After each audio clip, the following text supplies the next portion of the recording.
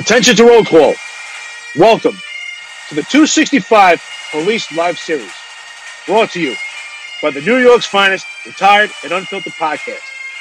The mission of this podcast is to provide expert analysis of past and present law enforcement related events with a trained eye.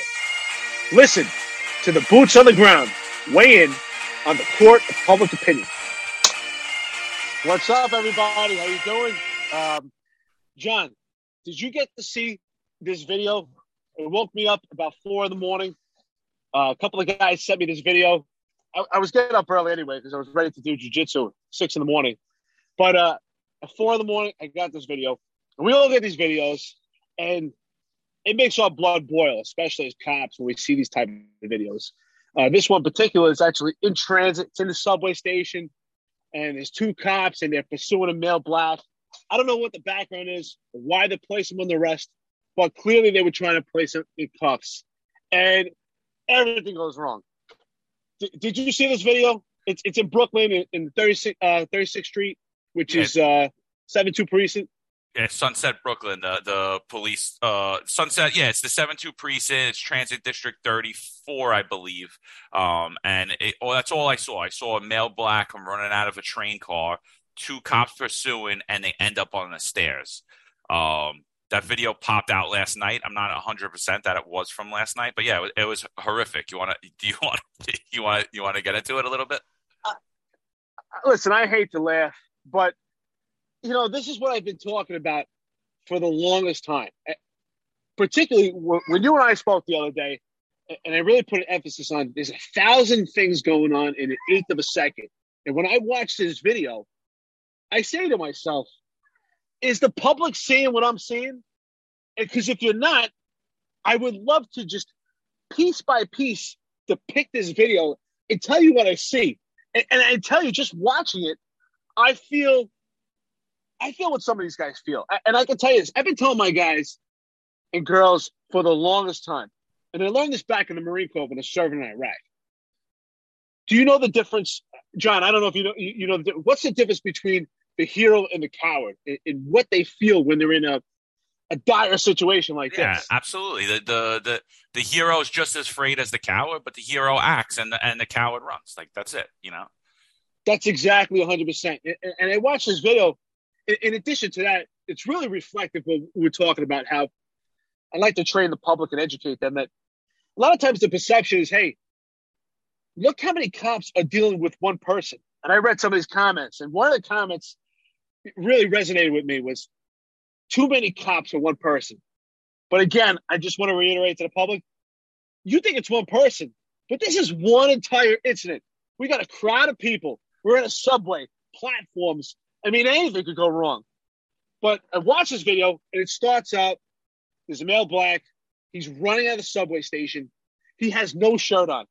So immediately, without knowing why they're trying to place him under arrest, that speaks volumes to me. I mean, from your experience, you and I know, what does that mean to you?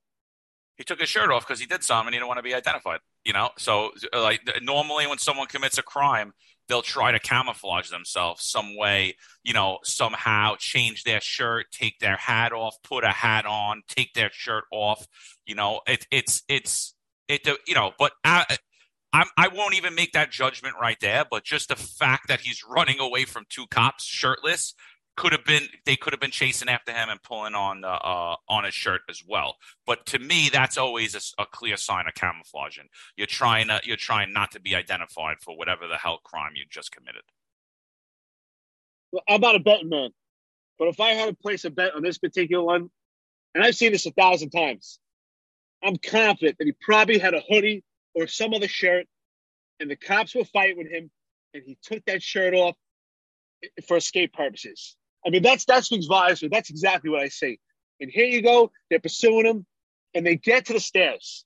And to me, this is where everything goes wrong. And I'm not trying to knock my fellow brothers in blue, but that's why I want to support them. Clearly, they need more training. Now, I always say there's 2 types of cops when it comes to use of force that just blatantly goes wrong. You got the one cop that is terrified of the climate, and they hold back, but they have the training. And then there's part two. And unfortunately, I think these particular cops fall into the second part. And they're just legitimately timid and scared. And a lot of times, I don't know how much time they have on the job. We're hiring these guys that are meek, timid, and docile. And I understand that. And I think that's done by design so that they don't engage people. But what I can tell you is this. That may be the case, but these guys need training. We all need to be pressure tested. And clearly, even in a place as the 7-2 precinct, which is busy, and they probably have the volume of interacting with people, I don't think these cops have been pressure tested and really engaged people. I watched this particular video, and there you go. The first cop makes physical contact, and he grabs onto the guy's leg, almost like a little kid would grab onto your leg like a child. When you would play the game, they would hold onto your leg, and you would kind of drag them. And that's pretty much what it looks like. And then I watched the partner. Did you see the partner? Yeah. So again, I just want to preface it with what Eric's saying. Listen, we're not here to beat up anybody. We're both cops. We're in thousands of arrest situations. We did it for 18 years. We're going to talk about things that nobody's talking about, that the public's not talking about, the news media is not talking about, the job is too afraid to talk about. And we're going to break down situations and scenarios and news stories from a trained eye, from what we're seeing, from the stuff we would tell you when we got back to the precinct or even right there on the scene when the perp got off the scene. All this stuff to keep you guys safe, to do anything. And I'll tell you right now, that video was awful. Anything could have went wrong. If that dude would have had a knife in his pocket, he would have stabbed the guy's partner in the face. You see, they run, they get to the staircase. The one partner gets down to the perpetrator's right leg and holds on to his right leg while the partner just stands there with his handcuffs out, asking to handcuff the guy. And then you see the perpetrator just throw open punches, open left-hand punches at the cop who's just has his arms wrapped around his right leg. He's just throwing left-hand punches, and the partner again doesn't react. And again, I don't know if we went into it, but we're on a train platform. We're on a staircase. Somebody goes backwards on the staircase, they're going to snap their neck. Somebody goes backwards on a staircase and goes off of that train platform, they're definitely going to snap their neck. Somebody goes off that staircase and back off that platform as a train is coming, they're dead. If somebody falls off that train platform and hits in to the hundreds of people that are on that subway platform, that innocent person who is just going home that day is dead. Death is imminent on a train platform. So the level of force used by these police officers should have been raised immediately. I don't even believe there was a level of force that they were at other than putting hands on the subject and holding on to him. So, Dym, if you want to break down just actually what happens from the get-go. They get him up. They're up on the staircase. The one partner grabs the right leg of the perpetrator, and his partner. What does his partner do now? Well, I'm glad you asked. So, the first police officer, the first cop that makes contact with this particular perpetrator, grabs onto his leg, just like I said, like a child. And I'm not blaming him. I just think it's a lack of training. This goes back to what we were talking about. The police department, when you reference the video of the actual training where the perpetrator or person of interest is actually in a prone position and compliant. So again, here we go. The cop is trained for the compliant person. And then on the opposite spectrum, our cops are prepared for the person who has the firearm. But this is the gripe I've had my entire career. Here we are in the middle. This is the part that I've been talking about, that the middle ground is where there's no training. There's no answer for this. We got the compliant person. We got the person on the right that has a firearm. But in the middle, the part where we're tussling, we're engaged into a violent struggle, is where we're lacking in the training is inadequate. I think that it's possible maybe this cop here maybe saw some videos and got an idea of what it is to perform a single leg, because I think that's what he's trying to do, a single leg takedown, which is extremely effective. It's a takedown used in wrestling. It's a takedown used in jiu-jitsu. But the cop here, as I watch it, is not applying it properly. For one, his head is face down, so we can't see his adversary at this point. In addition to that, he has no awareness of his partner. and he's not capable of getting up on his feet and using his hips. So he's actually put himself in a vulnerable position, and he's getting struck by this adversary. And the adversary knows it. At some point, he kind of relaxes. His arms are hanging, and he's talking to the partner like, hey, listen, maybe you want to let your partner know that he's in a bad spot. It looked like he was kind of toying with them. And this is the part that's really perturbing to me. So if you remember, John, back in the police academy, we were taught, and I thought it was the most silly thing, that when you're going to handcuff someone, you take out your handcuffs, right? And you go to place them on your adversary or your perpetrator person of interest. Now, I've always had a problem with that. And I'll tell you why. Think about this. And this really goes to the public. And sometimes you ask yourself why it becomes a dance, or why the cop is at an extreme vulnerable position at this point. And I'll tell you why. And this is why I had to re-engineer, and I taught my personnel something completely different. And what I used to tell them is this: don't ever take your handcuffs out of your case or out of your belt until you're ready. I'm sorry, not you're ready, until your person of interest or perpetrator is ready to be cuffed. That means their hands are behind their back at that point, and they're subdued or they're compliant, and they're ready to be handcuffed. And here's the reason why.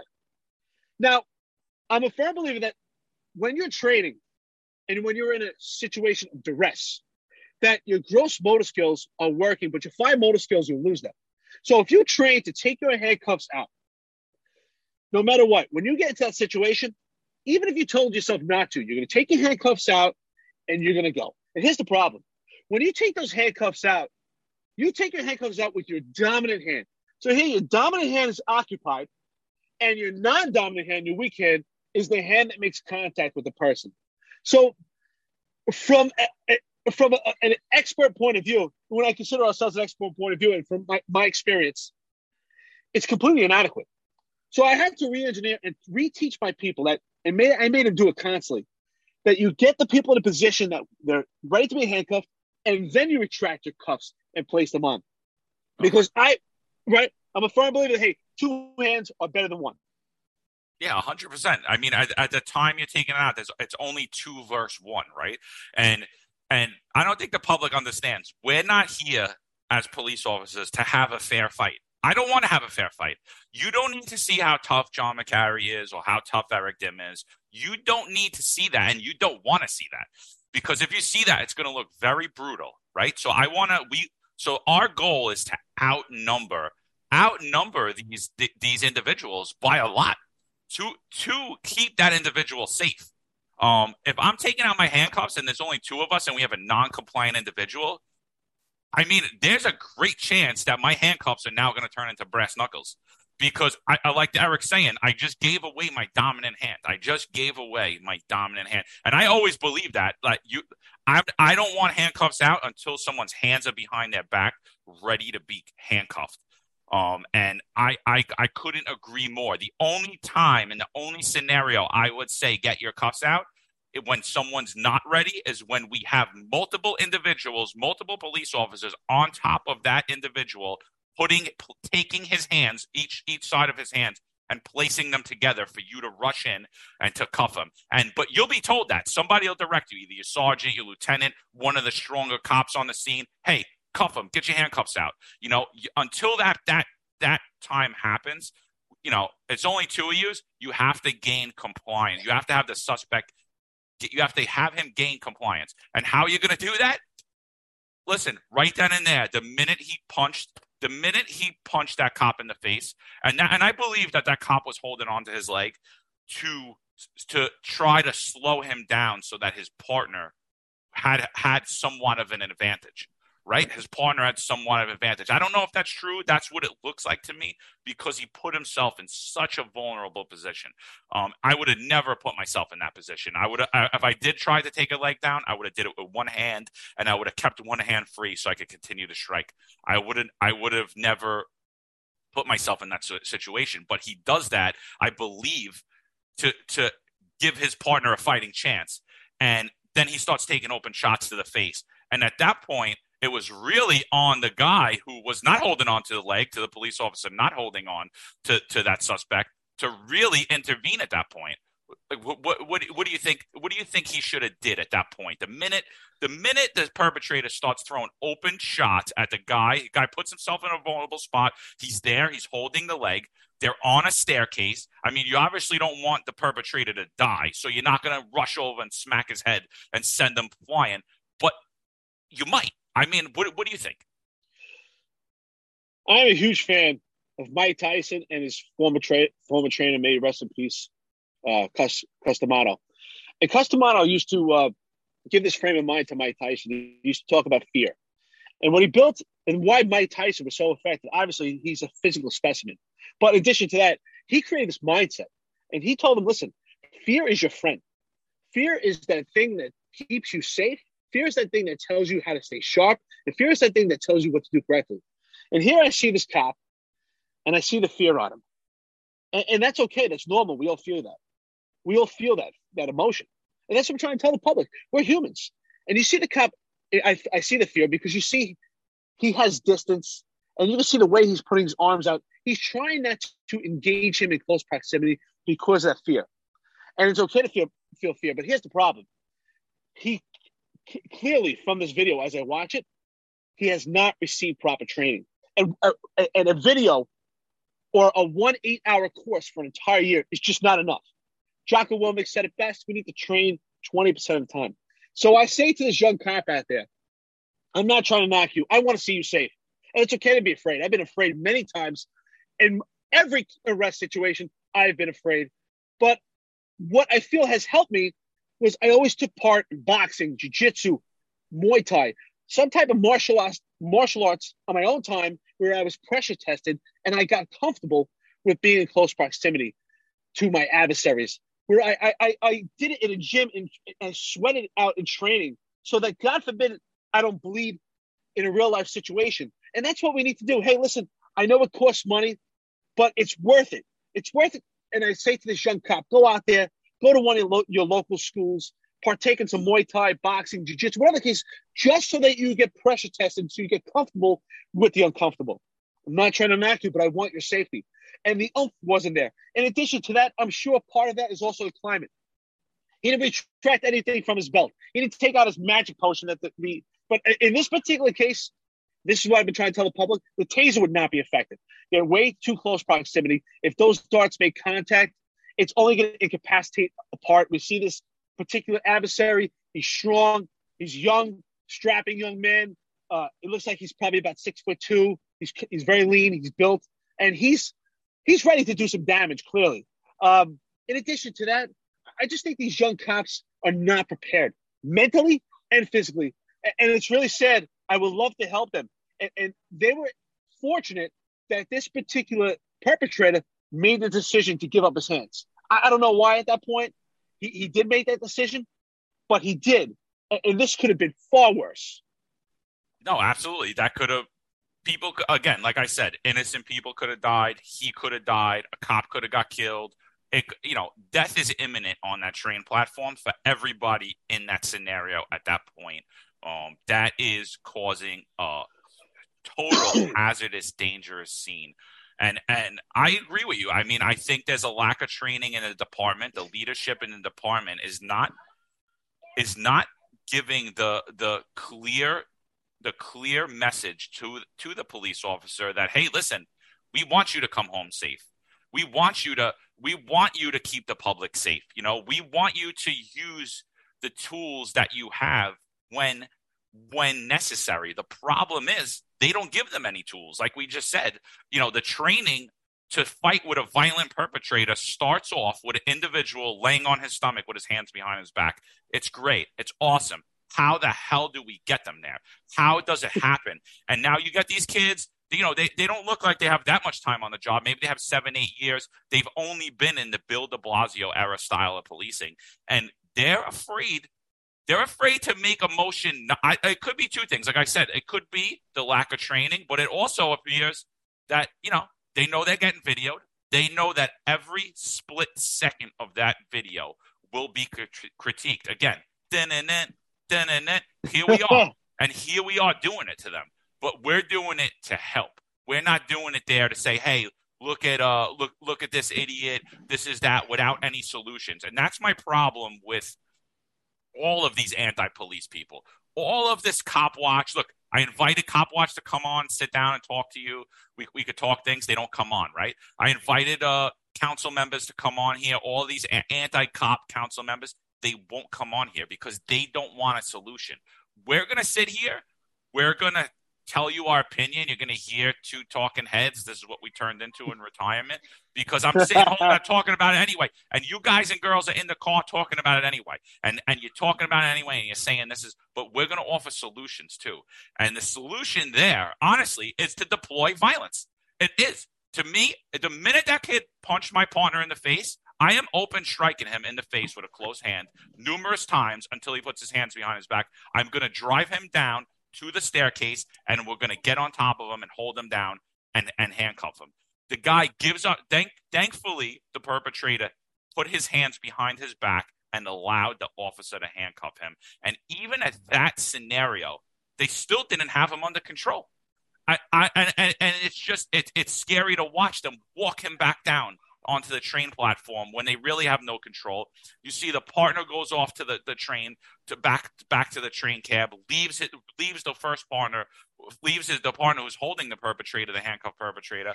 It goes wrong. And then you see 20, 30 cops there and everybody yelling, "Oh, why do we need 20, 30 cops? It's one guy."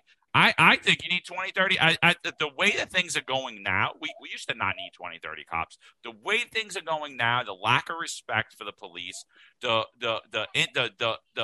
way we're seeing the public step into police activity and get close to police officers as they're trying to subdue a perpetrator. By the way, the public has no idea why they're being arrested. Either do we at this point, right? Stay out of it. You want to videotape. Step back and videotape. Do not interfere in a fight. You don't know what's going on. This guy will have his day in court. If the cops do something that day, they're going to jail. You have it on video, And I'm not saying watch someone get killed, but like we haven't seen any videos where NYPD cops have murdered someone. I'm sorry, like Eric Garner, we did not watch anybody murder him. He was on the floor saying "I can't breathe," handcuffed while an ambulance was being called. You want to talk about that they weren't giving him chest compressions. Okay, I wouldn't give chest compressions either while someone's telling me they can't breathe. So, we have not seen that in the NYPD at all. So, there's what you're doing is you're being an observant citizen, but stay out of the way. Step out. Again, it's a train platform. It's dangerous. Their level of force should have been raised specifically. Now, what do you believe you would have done in that situation? Your partner's on the male's leg. He's on his right leg. He's vulnerable. You're on a staircase. The perpetrator's back is to the train platform. You're standing with your back, so you're not really steady. You're up, and now you're going back down towards the train platform with the perpetrator who's striking your partner. What would you do? What do you believe you would do in that scenario? What do you believe is the best option? The first thing I would do is go to my office and get my 9th set of charges from CCRB for the year. Guaranteed. And what would those charges read? What allegations would you be receiving after this? Definitely, I would be substantiated for excessive force. Not unnecessary. I'd be substantiated for excessive force. Definitely abuse of authority for threatening to arrest or giving a warning. And definitely offensive language. Because I would say, get the fuck back. Get the fuck down. Stop fucking resisting. Absolutely. At that point, and you said it, it's ugly. But sometimes violence has to meet violence. It's necessary. And you're wearing the perfect shirt right now. It says Lions. Lions can't be lambs. Lions, this is the reality. Not cheap, baby. Lions, not cheap. That's the reality. We need, and I think that's the part that's really convoluted. These guys get confused with this neighborhood coordination officer. It's kind of confusing. Well, hey, I'm going out there and I'm having ice cream. I'm taking pictures with the kids. But the next day I have to go out and be a warrior. We really need to make a definitive line here so these cops understand you need to be a warrior because you have to protect yourself. So we talked about this. This is the unfortunate part, is that the cops are extremely reactive. So, John, do you know what the ODDA Loop is? This is what I used to train my guys. ODDA Do you know Loop? about I ODDA remember the Loop? ODDA Yeah. Loop, but I don't remember the acronym. I don't remember what it's for. Go ahead. Give it to us. So, for the public to really understand, I learned this actually back when I was in the Marine Corps. And I remember they talked about it in the police department, but they should have talked about it even more. And I would preach to my cops constantly. What the ODDA Loop is, it stands for O.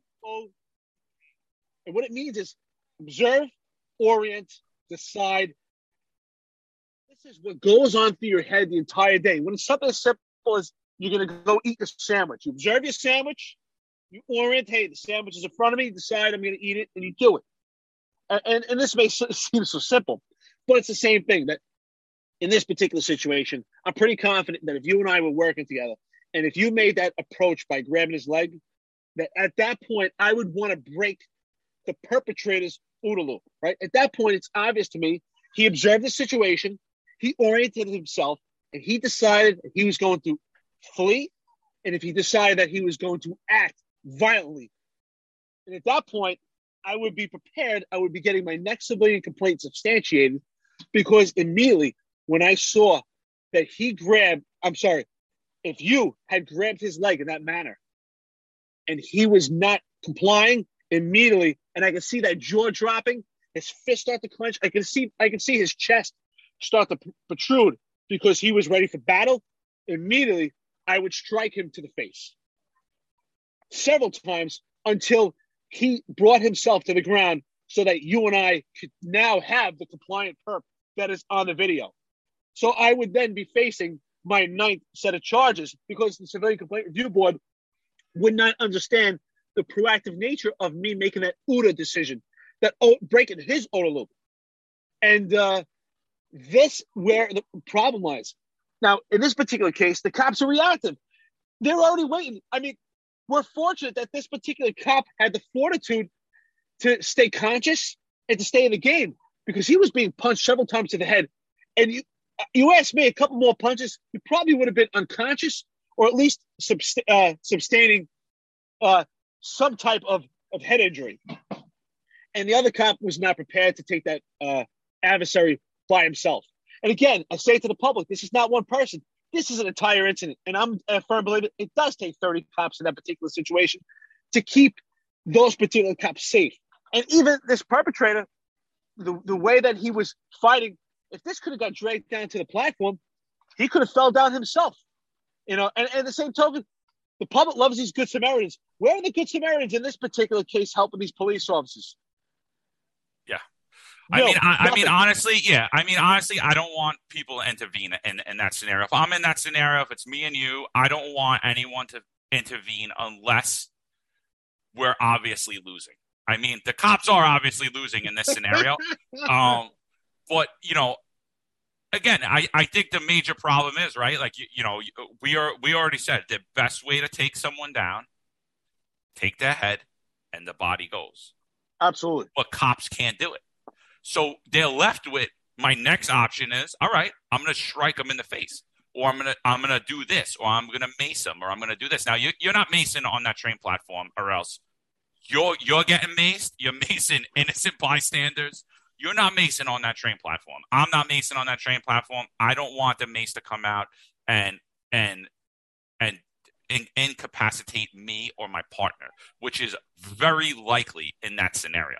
You know, yes, it's very likely. And now we got a big problem. If I can't see and I can't breathe, there's a big problem. And you have a violent perpetrator, and maybe the mace won't work on him. Mace in some scenarios, I've been maced several times. If my adrenaline is flowing because I feel fear, and when I feel fear, I am yelling and cursing and screaming, and you could talk to any of my men and women. I'm yelling at everyone, I'm barking orders, and I'm fighting with someone, and I'm yelling at the perpetrator or my adversary.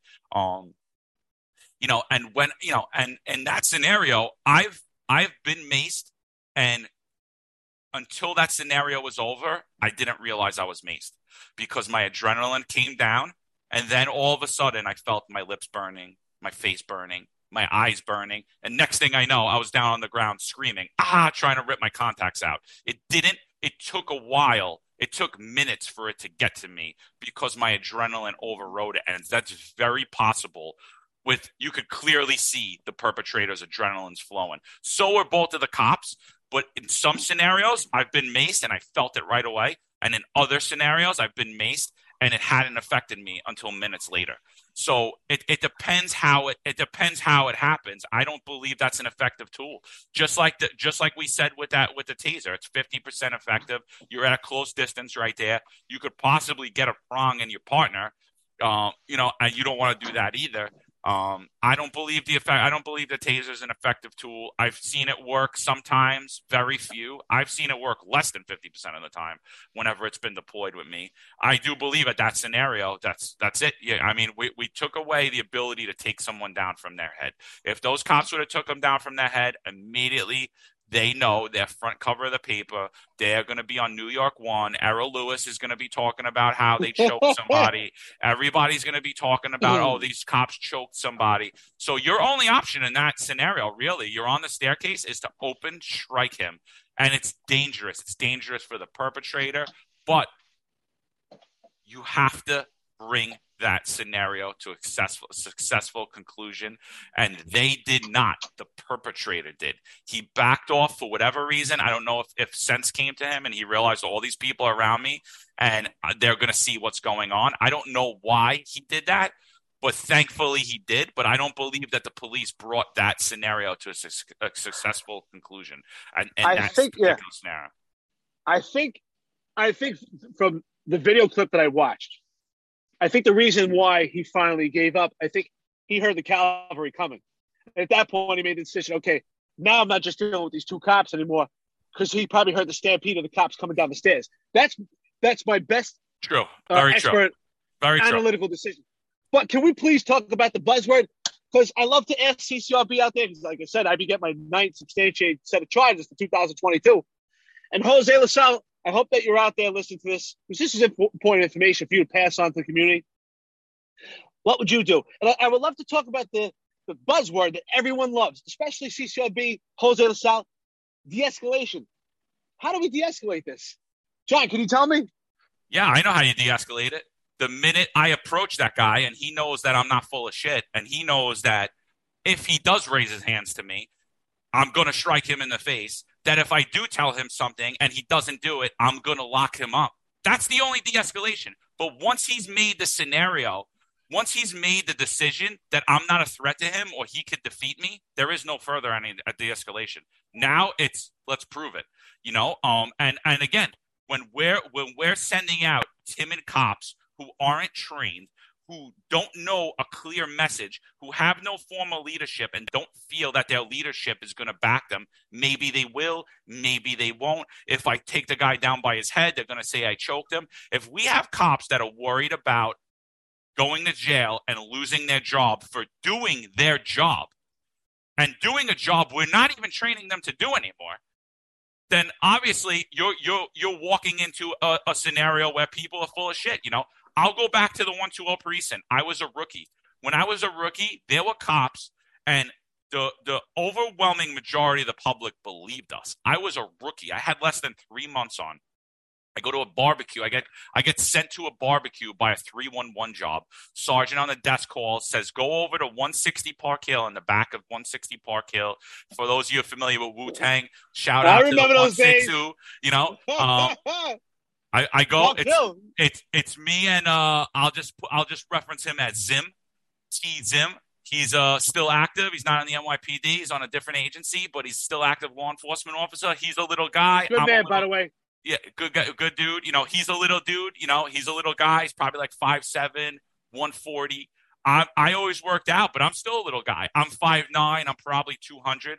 We go to a barbecue. There's 150 people at this barbecue. I walk up to the people with the radio on. I'm like, listen, guys, you got to break it up. It's late. Go somewhere else. Go in the woods. Get out of here. I'll never forget. The guy says to me, big dude, he steps up to me. He says, what are you going to do? What are you two little motherfuckers going to do? I'm like, me? I was like, me? I'm not going to do nothing. I said, I'm going to get on the radio. I'm going to fucking call, and I'm going to say I'm being threatened by 100 people right now. There's going to be 2 helicopters up here. There's going to be 50 cop cars here in 0.2 seconds, and you're all going to fucking jail. And he looked at me, And he knew I wasn't full of shit, and he knew that's exactly what happened. They would have all got locked up, spent the night, at least a night in jail, maybe the whole weekend because it was a Friday night. And he looked at me and he goes, "Nah, you're right. NYPD, biggest gang in the city. I'm out." He goes, "Come on, let's break it up." And they bounced. They shut the radio off. I don't know where they went. They went somewhere else. But at that time, the de-escalation was peace through strength. And we were a strong department. People knew we weren't full of shit. When we used to go to scenarios, and there was a calming effect. I would show up at a scenario, someone's shot, someone's stabbed, someone's dead. I would show up there, get out of the car, and calm would come over that scenario. Now what we're seeing is the police show up and the scenarios get crazier. You know, we lost that presence. We lost the strength. And everyone knows it and everyone's seeing it. And every video we're seeing this. We need, like you said, you know, we went to, you know, the police department. We don't want warriors. We want guardians. I don't know what the fuck that means. I really don't know what the fuck that means. Like, evil needs to be brought down through strength. You know, we're not out here beating people up for no reason. We're here to keep societal norms. When you break outside of that societal norm, yes, there should be consequences. Yes, maybe you spend the night in jail. You know, right now we're saying, no, whatever you want to do, don't worry, but just do whatever you want to do. And this is where we're losing. You know, we're losing. I believe in that scenario. That was a dangerous scenario. I'm glad it came to a successful conclusion, but I don't believe that was handled properly whatsoever. It was handled properly in the fact that, oh, and by the way, they're still going to probably end up with CCRB allegations against them, just so we're aware that those officers will have use of force allegations against them, and which will be investigated. I don't believe in that scenario since there was no strikes thrown that they will be substantiated on any of them. But again, they will be, if they get to go to 2 more of those this week, they will be use of force recidivists, even though they didn't throw 1 strike. You know, they will start to get peppered up as well. So, John, let's talk about another problem. That what you said before, a night in jail.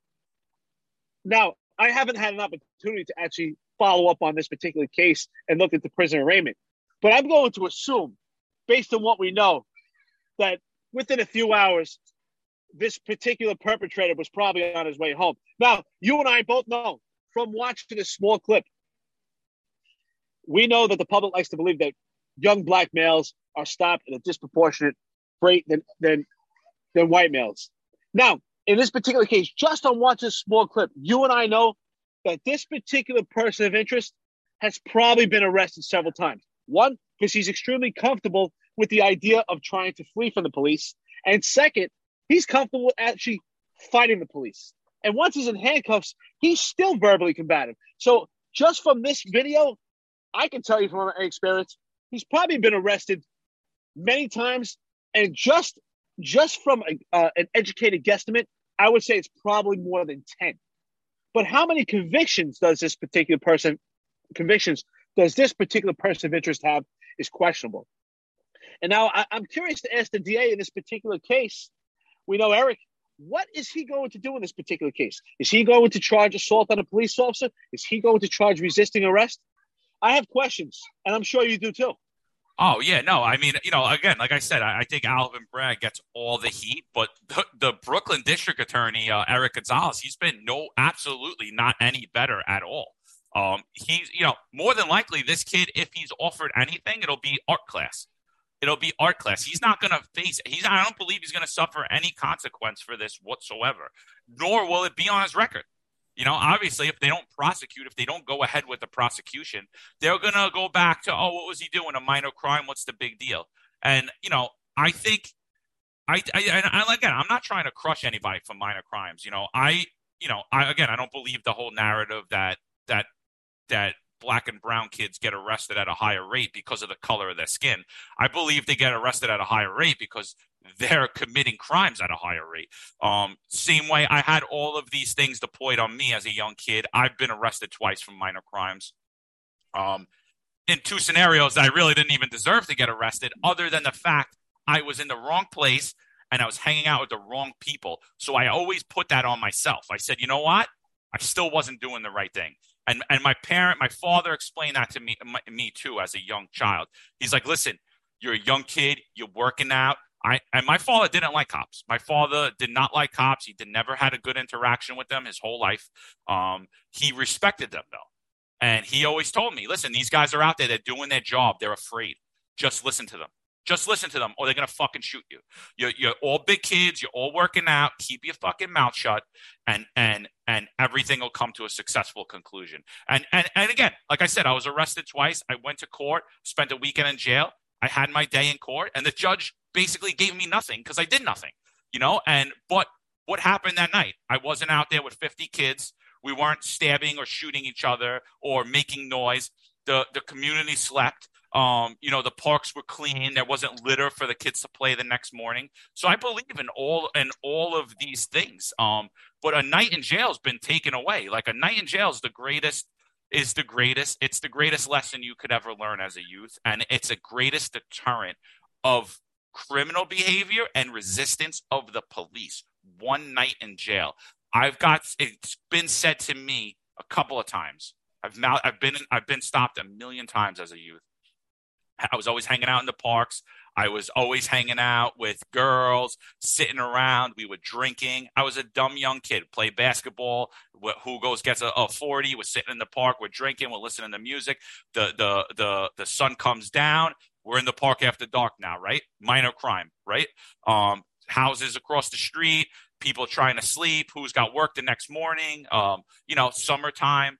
Cops came in here, and maybe at that moment in time, I'm only in the park after dark and I'm not doing anything else. And now I start to mouth off, and the cop said to me, "You like Friday night?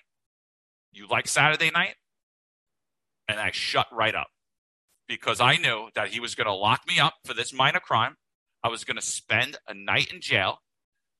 And my whole weekend was going to be ruined. What was going to happen to my record? Was that ever going to deter me from getting employment down the road? No. But you know what that was doing? That was deterring me from being an asshole that day, sitting in the park all night, breaking the law all night, keeping up all my neighbors, they would leave, and then the park's going to be dirty. There's going to be 40 bottles everywhere. There's going to be whatever else is going on now, whatever else these kids are doing now. Now we have fentanyl, we have heroin, we have marijuana being used. Night in jail needs to come back.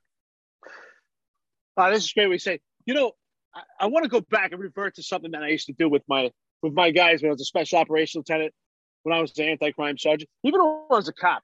I used to try to say, how each day, what type of ditty could I have? Or I used to try to come up with something symbolic of police work and how it was metaphoric for life. Something that would stick in their heads, because I always felt that it's important that we're training on hands and that it converts to your life. Because I believe in more of mindset than actually the practicality of what we do. Because mindset to me is the most important thing. I used to say, even in that interaction, we watched that video, to me, 90% of that is actually a mental warfare. And the actual physical contact that happens is about 10% of it. So what I used to tell, and I watched this video, and I want to point out the second cop in particular. The first police officer grabs the leg, and like you said, I think he was kind of waiting for his partner to assist him. I do believe he was kind of trying to do a single leg takedown, just didn't have the training. I don't think he ever actually tried it. And these are one of the things you have to do it over and over till you actually know how to do it. Now, I used to tell my cops this, and I watched the second cop. He was kind of not engaging him in close proximity. His feet were kind of backpedaling as that particular perpetrator, his face went forward. He sees his jaws clenching. Now, I used to tell my cops, listen, this is very important, particularly when you go into a barbecue, like you said. When you approach and you have an encounter, it's a mindset. And the adversary, a perpetrator, person of interest, has to sense that off you, just how dogs sense when someone's scared of them. And what I used to say is, listen, you always have to be on your toes. If you're backing up and you're on your heels, there's a problem. You need to push forward on your toes, because when you're on your heels, you're off balance. You can be taken down. So I said, you always have to be on your toes when you're in an encounter. You should always be on your toes when you're in an encounter, and you should always be on your toes for life. I always felt that was metaphoric. So in that particular video, as I watched, the cop is kind of backpedaling instead of pushing forward on his toes. Why? I think it's a lack of training. 100% it goes because we don't train that middle ground of that person in the violent struggle. It's second, it's the climate, it's the video. So he's questioning himself. At that point, confidence breeds confidence. So he's lacking confidence at that point and confidence of, hey, which action should I take? Look, he never deploys anything on his belt, right? There's all kinds of tools. That's a tool belt. You have your firearm, you have your taser, you have your baton, you have your mace, and your pepper spray. I'm a firm believer that all those tools, including the cuffs, were not applicable at that point. What would be appropriate at that point, the tools, were him engaging with his hands and his mindset, being mentally prepared. He was not mentally prepared for that kind of battle. The job is not preparing him. The job would rather him coddle people and give out ice cream. It's unfortunate in this particular case because they're not prepared. They probably were better off just letting him run. And like you said, if they would have taken the proactive action, they would have been facing Civilian Complaint Review Board. They probably still are, right? And what also is getting generated out of this, you and I talked about it, a TRI, a TRI report, right? The force that was used on the perp of grappling with him, the force that the perp used on the cop. So here, you asked me to come some kind of victims of lacking training and also the climate, but yet they're generating a report that documents that they use force. Yep, and absolutely. The force wasn't appropriate. Absolutely. And just if anyone could answer me, anybody in the that's new to the academy, do they still train the interview stance? That's a question I have because I look at a lot of you young guys and I don't see you in the interview stance. And I'm going to describe the interview stance to you. You walk up to someone and approach them for any reason. And by the way, I still talk to everybody like this. I talk to my friends like this. I talk to my family like this because I've just done it so many times. And it honestly, it keeps you safe. And if you ever watch The Sopranos and you watch Paulie with the hair, he always has his hands in front of him. And as he's talking to him, and he kind of always does the interview stance. And the interview stance is my weak legs forward, just almost like I'm boxing, right? My weak legs forward towards the person that I'm speaking to. My left hand and my right hand are up, ready. I'm talking to you with my hands so that my hands are up so that if you go to strike me, I already could block or counter and throw you a punch. And my right leg is back, ready to shift my weight in whatever direction I need to go. So I'm already, I think we call it an interview stance, but it is an intimidating stance. And the reason that is you know I'm ready to go. I'm coming up to you with my fist clenched, covered by my left hand, and I'm asking you, hello, sir. Hello, ma'am. How can I help you today? What's going on? Is there anything? Sir, do me a favor. Take your hands out of your pocket. Bubba, you already know from my approach that I'm ready to fight if I need to, even though I'm not approaching you in that way, but my approach is aggressive. And I need to know if that stance is still being trained because I'm telling you right now, I see all of these videos.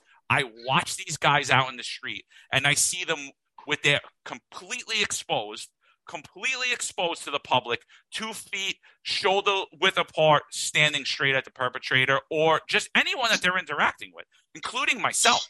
And Again, I always do this. You know, I'm in Florida now. I went to the park the other day, and I spoke to a guy and his wife, and my wife spoke to them first. And when I talked, I was like, "Oh, nice to meet you," you know, whatever. They said, "Oh, I thought you were her bodyguard.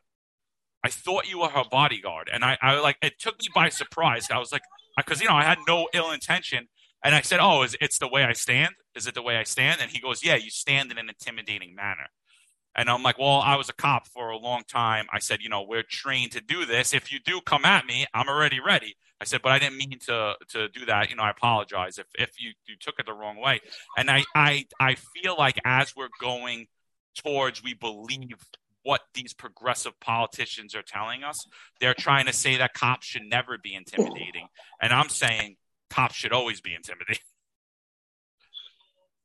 Well, John, I'm so glad that you brought that up. Back to us talking about, and you and I know both are big fans of Jocko Willink. Jocko Willink always talks about the type of people that become prey and victims to potential perpetrators that are out there casing people. And what do they look for? They look for the way people walk, the way people stand.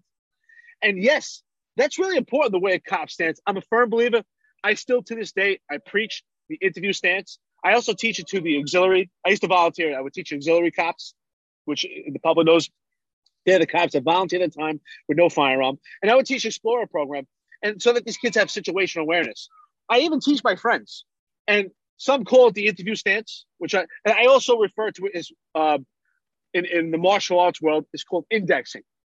And I'm a firm believer that this is a very important stance, whether you're a cop or not a cop, because that stance also creates a vision for people. And it's an aura that, hey, this is my personal space and that I'm prepared. And at the same point, I do believe that is a part of de-escalation. And it's also a show of force. It's twofold. And the reason being is when I'm in that interview stance and indexing, I'm going to go one step even further. I used to always teach my personnel is that when you're in this interview stance, that your hands always have to be higher than the adversary or potential perpetrator or just someone that you're in a conversation with. Reason being is your hands should be higher because if they do deploy some type of strike or they try to push you, your hands can overcome resistance. You want your hands above theirs. So I would always get perturbed when I would see these young cops with their hands in their pockets, or the cops would hold on to their vest. And I think that would become pure laziness. Yes, they want their hands ready, but they would have it on their vest, and it's pure laziness. And it's an unfortunate. This is something that we constantly need to preach. This training is valuable. That show of force on it alone, just that interview stance, may be enough to prevent an encounter like these particular cops had, where they're getting assaulted. Because now that person of interest has to question, wow, this person has created their own personal stance. They're at the alert. They're at the ready. If I do engage them, am I going to be their victim? Am I going to be hurt? Violence has to be met with violence. And the cops have to be prepared. When your body is square and it's open, there have been studies shown that you're actually making yourself a target. And there's actually been a study also that when people engage, you and I would see, if we watch some of these videos of these high school potential fights, and when they start to get in each other's faces, when we would see people start rubbing their neck. You ever see that when people engage in a conversation, they start rubbing their neck? There's a reason for that. There's a psychology because the neck is actually a weak point. They did a study on this with dogs. And when someone does that, it's letting people know I'm ready and I'm protecting myself. So it's the same thing. When a cop's hands are in that interview stance, it's letting you know, hey, I'm calm. We can engage to a conversation, but my hands are ready. And that's a show of force. And we need to bring that back. But the Civilian Complete Review Board is tearing that down. The cops are timid to show any type of force.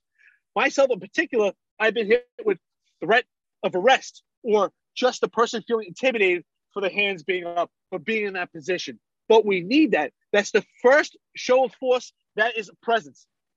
The police department has put in the patrol guide in use of force, and you've probably seen it. It's a wheel. It's called the use of force continuum. And most of it talks about mindset and presence. But what it doesn't talk about is taking action.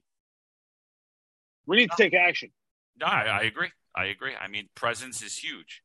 But not according to our city council people, in New York City. I saw recently a council member. Today's October 13th. Let's just back up. Today's October 13th. We're doing this.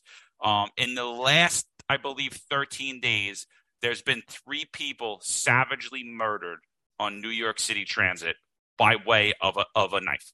All right. So let's just back up with that. Last night we see Errol Lewis. 2 nights ago, Errol Lewis posts on Twitter. He posts a video of him taking the subway home, and he goes, "Oh, look, it's such a violent place, the New York City Transit. Look at this." And then you have City Council member Tiffany Caban following up on that. Subway violence is a 1 in a million incident. As a believer in a violence-free New York City, she's also a believer in abolishing the police department, by the way. I still think that that's one too many. But let's not let fear-mongering politicians and corporate media outlets scare us into thinking we have a dangerous and scary public transit system. Eric, how many people do you know take the train, and does anyone feel that the train is not a scary place anymore? Oh, I'm so glad you said it. My mother, she still lives in Brooklyn. She loves it. She always says, I laugh all the time, like, Mom, listen, you got to go out. Don't try to live somewhere else in your old age. She goes, no, I'm a New York girl. And with being a New York girl, she loves to ride the subways, the buses. But we've spoken in the past 6 months. My mother will not get on the subway. She says it's a scary place. She sees the change and she's terrified. But she's smart. She knows this is not the time to take the subway. It's a scary place. If 2 police officers can get attacked, then what's going to happen to some elderly person, some young children? They're not safe. And for Tiffany Caban what happened to integrity from our politicians? For Tiffany Caban to say it's a 1 in a million chance is completely dishonest to the public. And we don't have to go and get raw numbers, and we don't even have to get factual numbers. Thank God to today's era, we have YouTube, we have all kinds of TikToks, and we could just you and I could surf the web, and in the past 13 days, we'll see numerous videos, YouTube videos, of wild stuff that goes on in transit system. It just beyond belief. I mean, right now, I'm doing some traveling, and I talk to people, and they're like, wow, what's going on in New York is just total lunacy. And they watch the videos. We all see the videos. How can I ask you, Miss Caban, how can you put out this information? How do you lie to the people? How can you tell them it's fear-mongering? Don't you want to keep them safe? Let's tell them the truth. This is completely dishonest. Yeah, and then to top it off, she goes around. She has her people go around to the businesses in her district and tell the businesses not to call 911 or the police department. She sends out flyers. Don't call the police department if somebody's acting. Give them some time to calm down. If someone's acting irrationally, we don't want to spark violence. Basically saying that when we get there, the situation's violent, which clearly it's not. I mean, we're seeing what our cops are doing out there, and they're not really deploying violence at this point when necessary. And it's scary. And we're seeing an uptick in crime because of that, because there's no consequences at all. There's not consequences that in that second on the scene, and there's not consequences after that scene. So obviously crime is on an uptick. So she goes around, she has her people send this to all the local businesses. And then in true cowardly fashion, she receives threats at her office. Somebody calls up. I don't know what the exact threat that's made. And what does she do? She calls 911, right? Calls 911. And I'm sure she wants that brought to a successful conclusion right now. She wanted the police stand there right then and there. Right now, I want these perpetrators arrested. I want them brought. I want the book thrown at them. I want them to go to jail. This coming from a person who wants to tear down Rikers Island, free them all, and abolish the police department. And Tiffany, if you're listening, you're always invited on any day of the week. I'll drop whatever I'm doing. Come on here. Have a real conversation. I know you won't because you can't. Because it's all a lie. It's all lies. It's all lies. Since you mentioned it, I just want to say, for anyone that's actually a correctional officer, particularly at Rikers Island right now, my heart goes out to you. I want to thank you for what you guys do. That is extremely difficult job. The city's not helping you. So for the correctional officers that are out there doing the job every day right now, I want to thank you for what you guys do. Sometimes they really don't get the credit that they deserve. In regard to that, complete, unaccountable, and irresponsible for Tiffany Caban to make statements as such and to utilize 911 for her personal means, but yet her adverse consequence for the public is not to utilize 911. Let's have some social justice warriors. I'm sorry. Let's de-escalate by giving people time because we spark violence. The irony is crazy, and the hypocrisy of this is wild. But here we go. November's coming. We have elections, so it's an opportunity, and I hope that people listen to this and you can make clear and sound decisions. But the problem with New York City habitually is that enough people don't get out to vote. I don't think that it's that our people are unintelligent and voting the wrong politicians in. It's just not enough people are getting out to vote. Maybe it's because we're in such a high volume metropolis and people are just so busy to work and they don't have the opportunity to get out there and vote. But that day to sacrifice from work to get out there and vote is extremely important. We need your vote. We need to change legislation. We need help. And it's ironic. And I'm so glad that you mentioned that. So it's unfortunate, but the subway homicides that we've had recently have all been by way of knife, not even by a firearm. But what is the topic of this discussion that is sidelining people's perception is all the talk of firearms. John, could you elaborate on this, please? Oh yeah, let's. So the huge talk right now from Mayor Eric Adams on the gun industry, on how much money the gun industry makes. He doesn't care about the pharmaceutical industry. He's only concerned with how much the gun industry makes. And what he's doing currently in New York City and even in New York State with Governor Kathy Hochul, what they're doing is restricting legal gun owners. Supreme Court ruled 6 weeks after the Buffalo shooting. 6 weeks after the Buffalo supermarket shooting, where a young man, and I don't know the whole details on that, and that whole thing's still very questionable to me, and I don't know who's doing that investigation, but shame on you, because this should already have been pulled out to the public, everything that happened there. But this young man goes in with a firearm, murders innocent people. Our politicians use that as a gun grab to go against legal gun owners, right? In New York City, when 0% of New York City gun violence is committed by legal gun owners. 0%. So they go on the attack with that. Supreme Court rules that New York City's laws are way too strict and are unconstitutional. So in response to the Supreme Court ruling that, now Governor Kathy Hochul and Eric Adams, who is legitimately and was a terrible cop and is doing a terrible job as mayor, his rule now is in Times Square specifically, he makes it a gun-free zone. So on 4, 2, and 7, if you're a legal gun owner, if you own a business, you've never been convicted of anything, you go in there, believe me, I don't know how they're going to search you, how they're going to determine that you have a gun. Are they going to do a mass surveillance program with cameras, which is, again, unconstitutional, which is now, instead of stop, question, and frisk on criminals, is stop, question, and frisk on everyone that walks by. So if anyone that's in support of these cameras, you're going against search and seizure law. You're going against all of this stuff.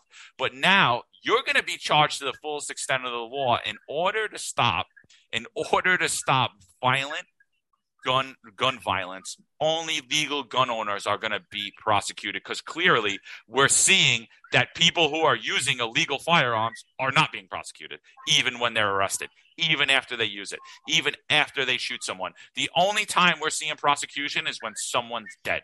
That is it. John, you did anti-crime. I did anti-crime for most of my career. I'm going to ask you a question. I'm curious.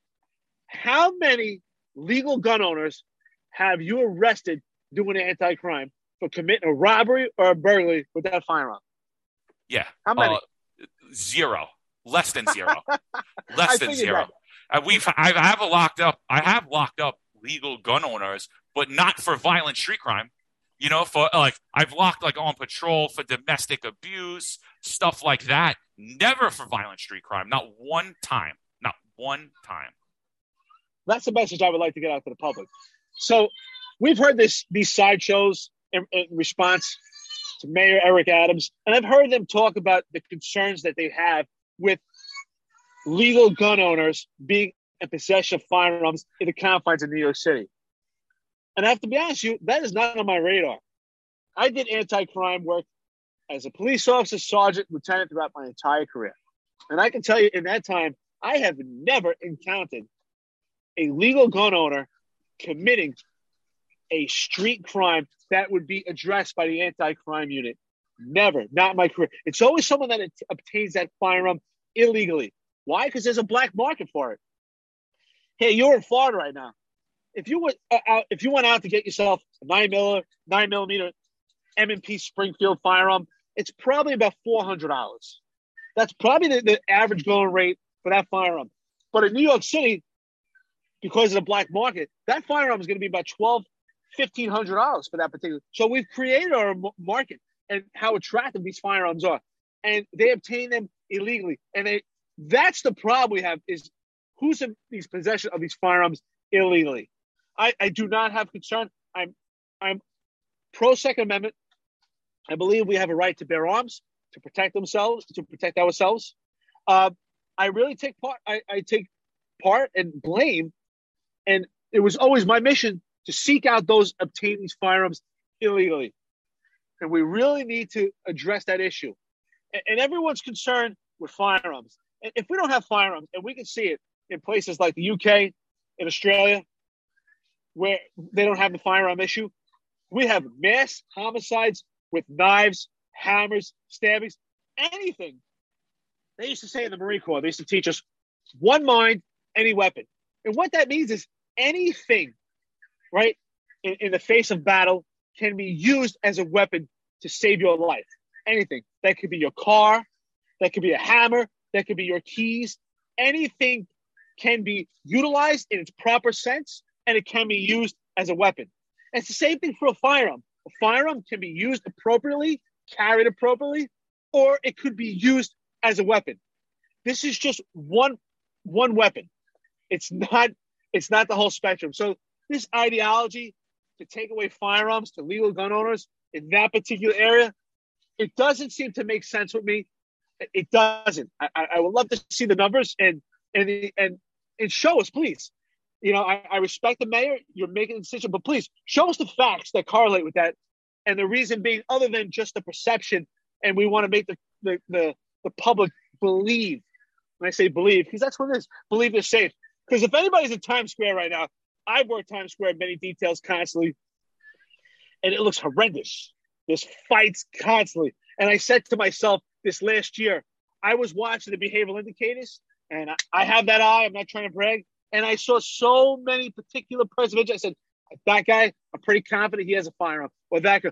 And I didn't pursue it this last year because I was already facing 8 sets of administrative charges from the Civilian Complaint Review Board. I wasn't sure if I was ready for 9. I mean, I know cops got 9 lives. I don't think I do. Not yet, but they don't. Got 9 lives. Yeah, but they don't need the facts, and Holchill said that clearly. A brave reporter, actually, you know, because I haven't heard much reporting going on at all from the media, from anyone, and that's for every news outlet, conservative media, left-wing media. I haven't heard anyone asking questions, but I heard this one reporter ask, and he said, based on what statistics are we going to have a gun-free zone in New York? Like, why would we do this? Like, based on what? And she said, I don't need the statistics. I'm the governor. It's my job to keep you safe. So I'm going to do whatever I deem necessary, which is completely tyrannical, basically saying I'm going to break the law. I don't care. You're going to do whatever I tell you, which is insane. So for any of you guys that are wondering what the hell's going on, this is our new series, 265 Police Live. A lot of you guys reached out to me. You loved hearing Eric. Eric loves to talk, obviously. You know, he calls me all day. He's been calling me every day since we did the podcast. So we're gonna bring you live up to date news.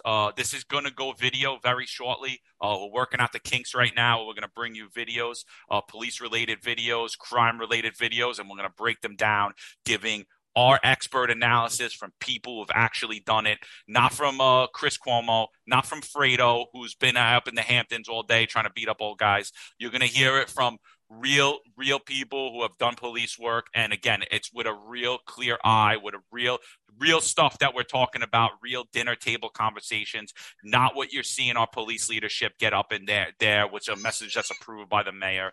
And we're going to bring you a lot of different stuff. We're going to break down books. We're going to do some, you know, and basically just a newscast from retired cops. That's really what it is. I'm super excited about it. This is just a little brief synopsis of what we're going to do. And, I'm looking forward to doing it with you, Eric. And, I know, and I'm sure everybody's going to be excited to hear from you as well. And, I appreciate you doing it. I appreciate you taking the time to do this. It's going to be fun, and I'm looking forward to it. Well, you know what? I'm enjoying this. I love the opportunity. All I ask of the public is one thing at this time. Just have an open mind. I don't expect you to agree with John and I. I know for some of you, you don't agree with the type of police work and stuff, and that's okay. But what I do ask of you is that you have an open mind and you just listen to expert analysis and perception. And for the cops that are out there right now, we got your back. If you don't feel that you have the public has your back right now, I can tell you what, we have your back. So we can be your voice. You got John's number. You have mine. Just text us anytime. You have something that comes to mind, we can bring it to light. We understand you're still working and there's certain things that you can't say. So we could be your voice right now. We would love to be your support beam that you need right now. We're here to help you. And for the cops out there, for the families that are home and they also have to deal with this rhetoric as well. I listen, our heart goes out to you. We're here to support you. And John, I thank you for this opportunity that we're doing this. Let's get this news out there.